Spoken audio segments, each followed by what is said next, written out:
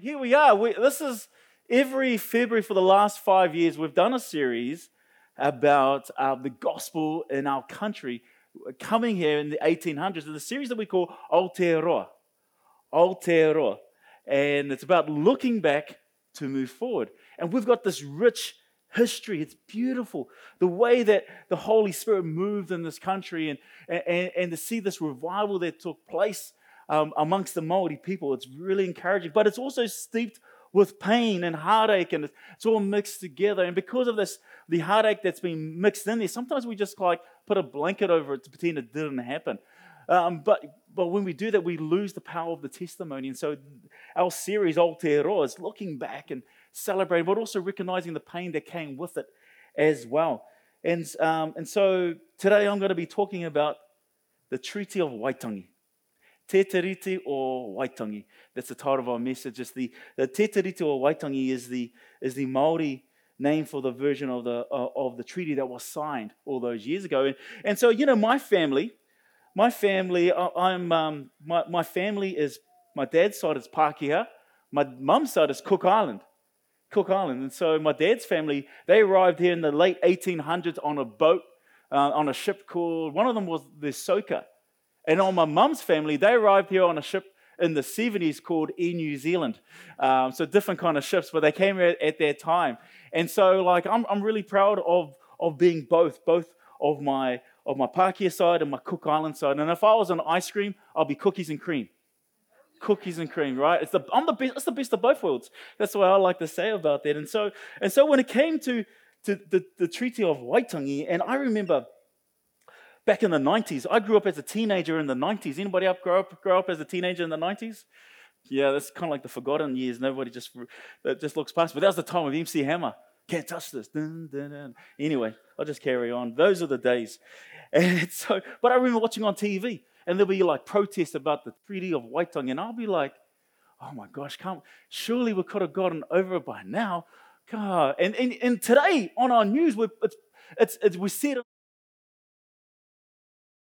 in that same trap. Like, really? Especially if we don't really know what's going on. We're like, oh, really? Can't we just move on? And I was exactly in that place back in the early 90s. But if I was honest with myself, I was really ignorant of what was really going on because I didn't look to understand. And you know, when you have a disagreement with someone, we don't choose to understand your point of view because we all have a point of view, right? And we choose to hold on to our point of views, and we think our point of views are right. After all, they're our point of view. They're our own perspective. And sometimes, you know, and when it comes to someone else, it goes a long way when we sit down and we begin to see something from their point of view, their perspective. I always say this, like if I drew the number 6 on the ground, and I said, this is number 6, and you look at it and you go, that's number 9. Who's right? We're both right. But we have different perspectives. And sometimes all it takes is for us to come around and have a look and see from their point of view. Whenever you get to find yourself in a disagreement, stop and learn to develop something called empathy. It'll go a long way to understand. So we're going to be looking at the Te Tiriti or Waitangi. Just having a look, made sure that I spelt it right this service. Te Tiriti or Waitangi. The Treaty of Waitangi. It's our founding document. It's beautiful. Māori are tangata whenua. They're the people of the land. And non-Māori are tangata tiriti. Those who belong to the land by right of the treaty. So if your ancestry, you've come here from another country, guess what? You belong here because of the treaty. This is your identity. If you've just arrived here and now you call this country home, guess what?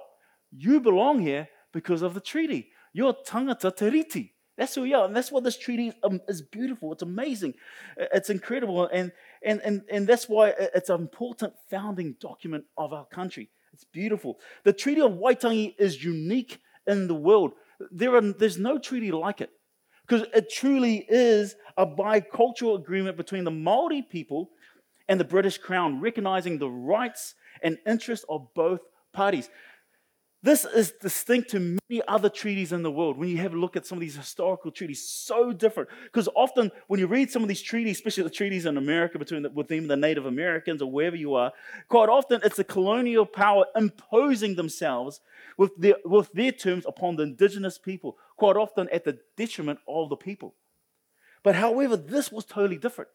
This wasn't that at all. This is why this treaty is unique. It's beautiful. This treaty needs to be protected. It's incredible. So Tiriti of Waitangi, the Treaty of Waitangi, takes its name from the place in the Bay of Islands where it was first signed on the 6th of February, 1840. The treaty is a covenant agreement between the British Crown and about 540 Māori rangatira, 540 chiefs. You know, when Māori agreed to share this land, when they agreed to share the land, they were the majority, 99%. And only 1% of non-Māori lived there at that time. But yet the 99% chose to share this land with the 1%. Very generous. Very, very generous. But the question is this, why? Why? 99% choose to share with the 1%. Why? And it's really about, the issue was lawlessness and disorder of all those coming here, all the colonists coming. There's a lot of law and disorder going on. They did whatever they want, and there was no one to stop them. They just did it. And in fact, the missionaries will go on to describe them as the scourge of the Pacific. The scourge of the Pacific. That's a nice name to be described, right? And a man by the name of Edward Wakefield illegally sold land in the Wellington region and the top of the South Island to colonists in England that he didn't even own. He'll go and sell off all this land and say, hey, come, I've got this beautiful land, you're going to arrive, the houses are built, there's streets, there's roads. It's going to be, he owned none of that land, and he was selling it off for profit, right? And so this was going on. And this is why the treaty came about. It was coming about to protect Māori interests. And in fact, in the Māori political order, rangatira were responsible to and for their own hapu, for their own people. Therefore, the Queen is responsible for her hapu, for her subjects. And that's the reason of the treaty. In fact, Paul Moon is a historian and a contemporary historian. And there's a discussion between him and Keith Newman, who is a Christian historian. And Keith Newman wrote the book, The Bible and the Treaty, Beyond, the other book, Beyond and Betrayal. He's got a new book out called Ratana. He writes this, and there's this discussion. In fact, Paul Moon goes on to say that Britain wanted full sovereignty over its own people throughout the entire territory of this country.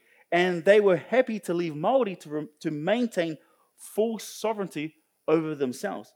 And quite frankly, no chief in their right mind would have surrendered their sovereignty. In fact, not one did.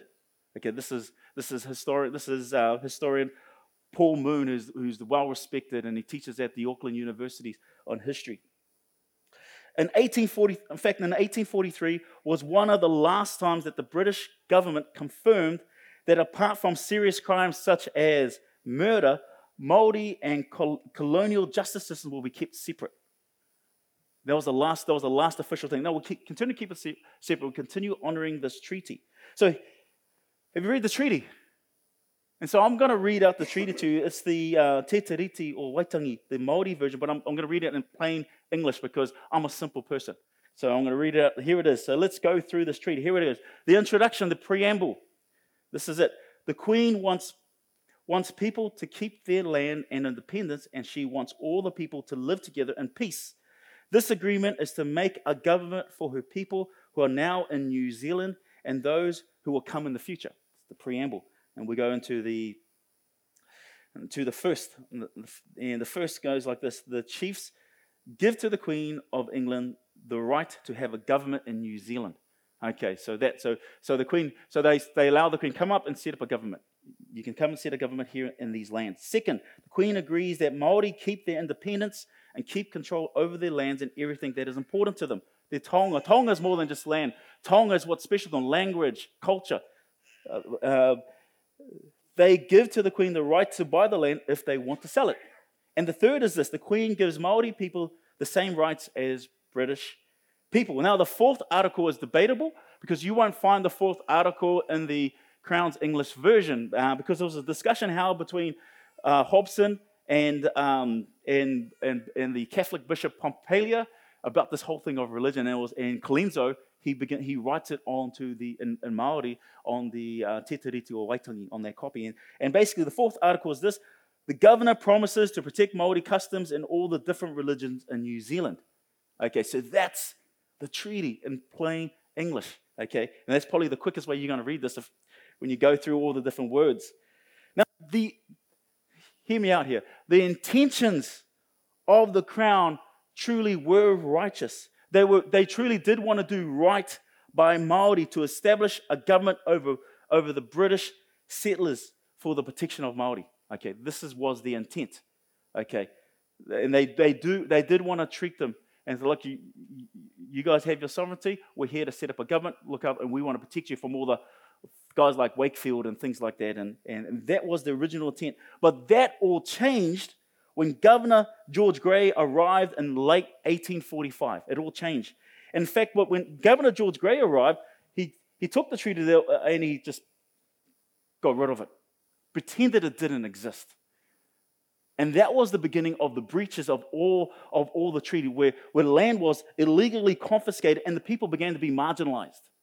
So it wasn't the treaty that brought in the negatives of colonization, but it was the doing away of it. And that's why the treaty is so important. That's why the treaty is beautiful. It's beautiful and it's amazing. In recent years, as a nation, we've done really, really well to right some of the wrongs that happened in the past. But lately, there's been unnecessary tension in the media. Unnecessary tension over the treaty. You know, we have this beautiful treaty, and now I've been trying to be objective here and try to be looking at history. Now I'm going to be subjective here. And I'm just going to give my own opinion. So I'm giving my own opinion, so now you can just go to sleep, switch off, think about what you're going to have for lunch afterwards, whatever it is. Okay.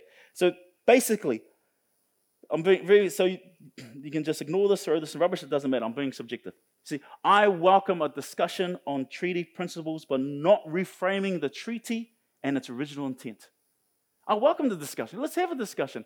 But not reframing the treaty, not changing the original intent. It's beautiful. Well, we all belong here because of the treaty. It's beautiful.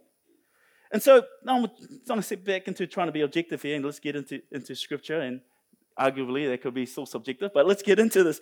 In the Bible, we find tension like this in the early church. There was tension like this in the early church. Tension between the Jewish followers of Jesus and the Gentile followers of Jesus. Lots of tension. In fact, got very racial. The lines started to be drawn because the early church, the first followers of Jesus, were Jewish.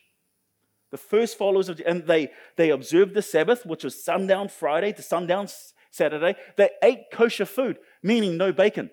Right? Anybody love bacon? Well, the Jewish followers of Jesus didn't eat bacon. They followed the covenants given by God to Moses at Mount Sinai. They were followers of the way. But what started to happen was that as the believers in Jerusalem began to spread because of the persecution, they will take the gospel with them. And all of a sudden, the gospel started to spread around the world. And these Jewish followers of Jesus took the gospel message to Rome. And then all of a sudden, these Romans were being converted to Christianity. And that they were finding Jesus, being set free. But then all of a sudden, Emperor Claudius expels all the Jews from Rome in around 49 AD. So you can imagine these guys, they're setting up the churches, people coming to Jesus. Now they're being kicked out. And these house churches are left on their own.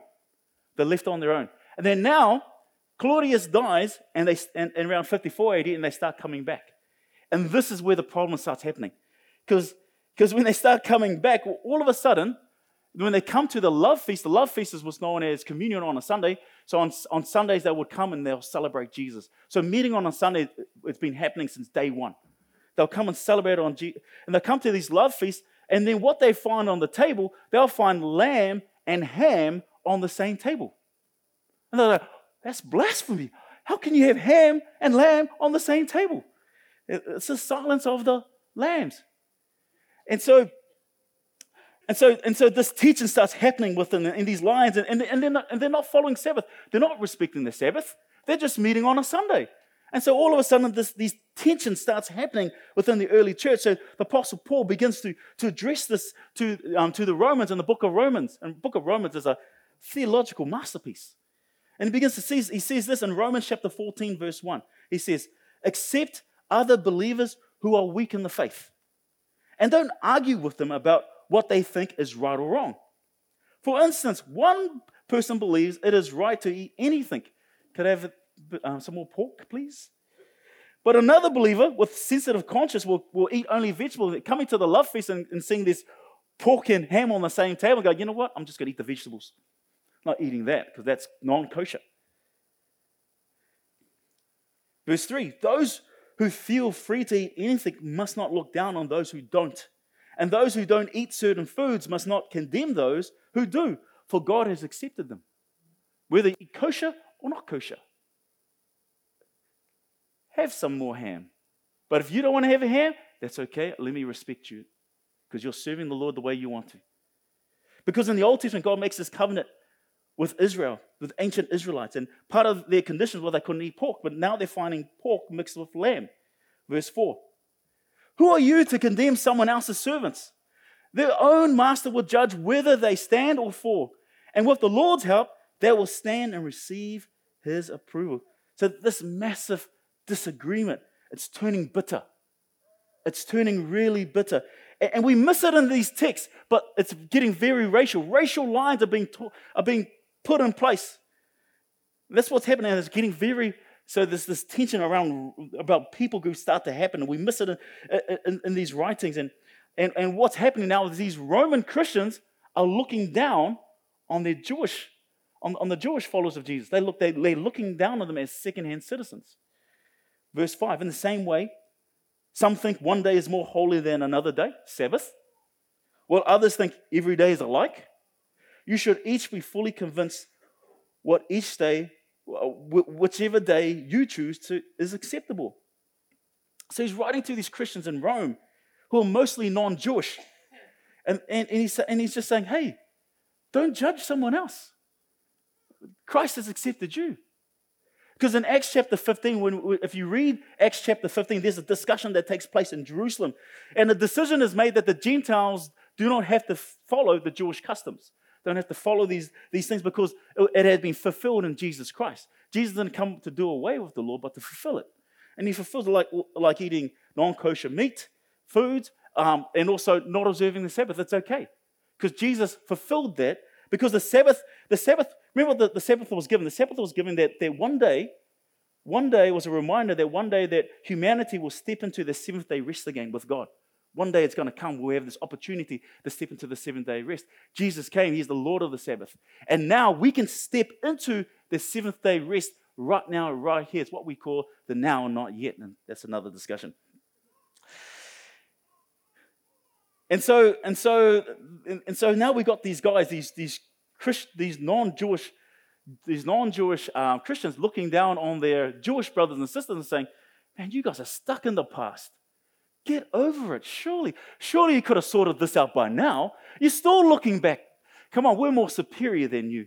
We're the enlightened ones of Rome. Look, because we're more wise, and you're stuck in those old ways. This is what was happening. These racial tensions. Does that kind of sound familiar? But anyway, let's keep reading. Verse 10, let's go down to verse 10.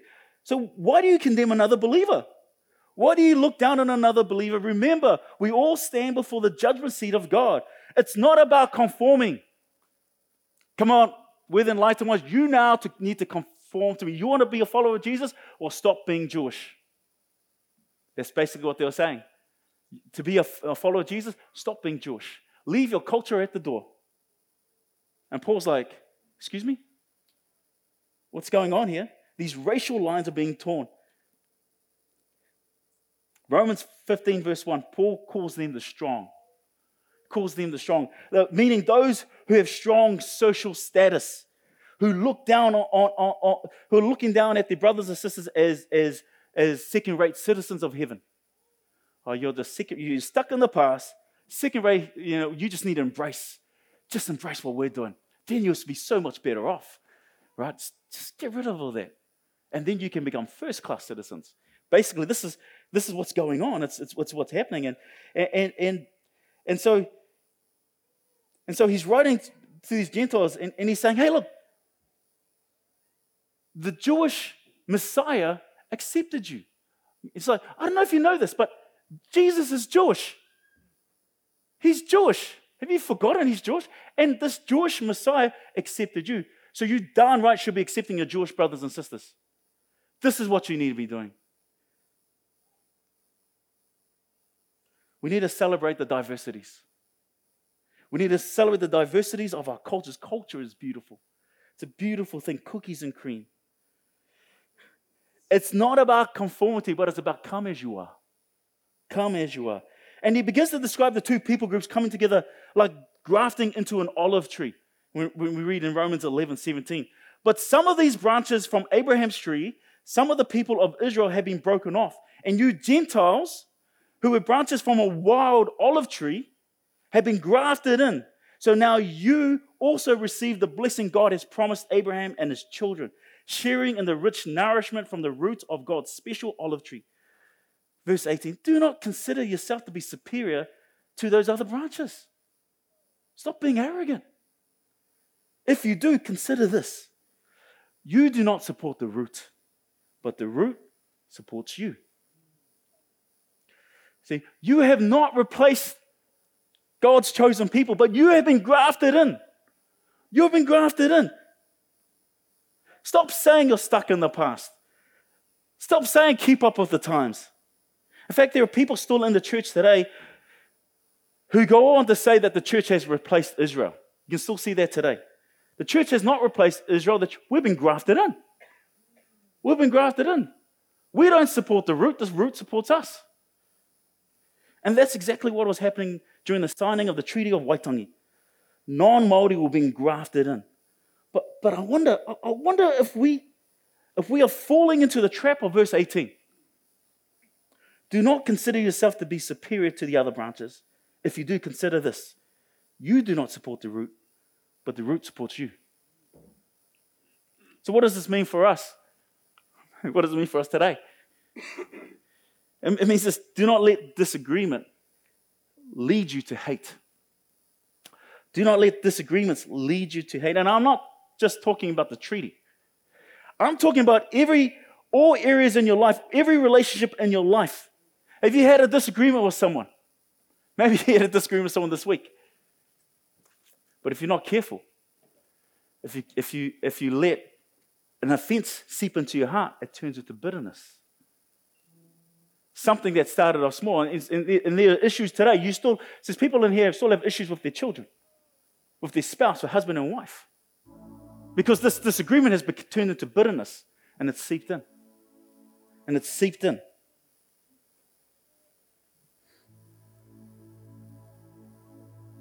And when offense and bitterness seep in, you know why it seeps in? Because we're not aware of it. And when we're not aware of it, we let it take control of us. I've seen too many marriages being destroyed because of this. I've seen too many good relationships between father and sons being destroyed, mothers and daughters, your neighbors and friends. I've seen too many people unfriend each other on Facebook. The ultimate form.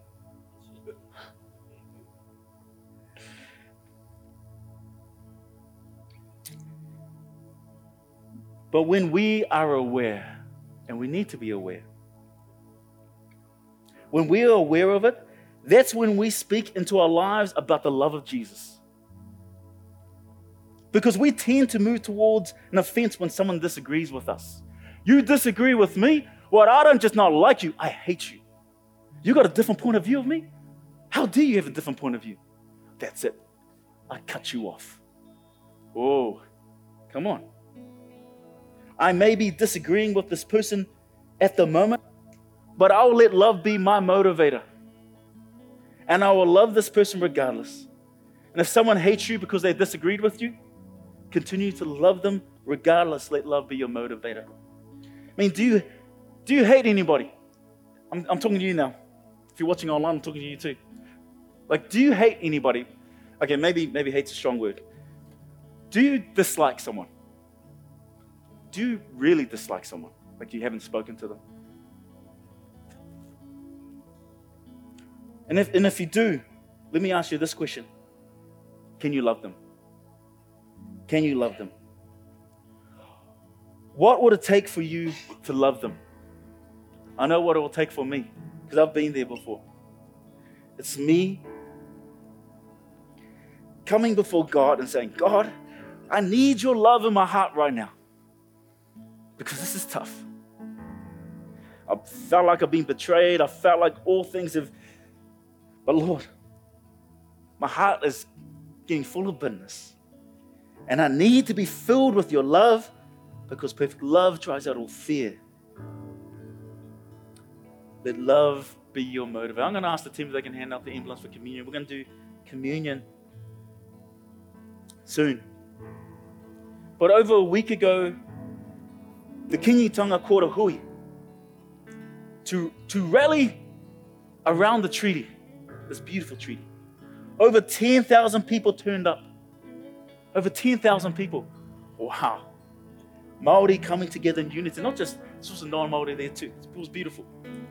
Now, when the hui ended, it ended with the Anglican minister giving the last word, and he ended with this. He ended with 1 Corinthians chapter 13, verse 4. He says, love is patient. Love is kind. It does not envy. It does not boast. It is not proud. It does not dishonor others. It is not self-seeking. It is not easily angered. This is a tough one, right? It's tough for a lot of us in this room. It keeps no records of wrongs. Love does not delight in evil, but rejoices with the truth. It always protects. It always trusts. It always hopes. It always perseveres. Someone in this room, you need to know something. You need to persevere. Don't stop. Don't give up. Quitting is easy, but love is hard. Our choices, they free us or they imprison us. Your choices will either free you or imprison you. You can choose to love or you can choose to fear. You have the power to choose. Love liberates, fear imprisons. You know, when Māori agreed to share this land, they were the majority, 99%. Today, Māori make up 17% of our population. 17% of the population. Let me just ask you this question. It's, again, very subjective. If it was put to a vote to remove Māori from the treaty in the name of multiculturalism, I wonder if we as a nation will act in a righteous way to do right by towards Māori. Will we be as generous as they were when they held the majority? Let love be your motivator.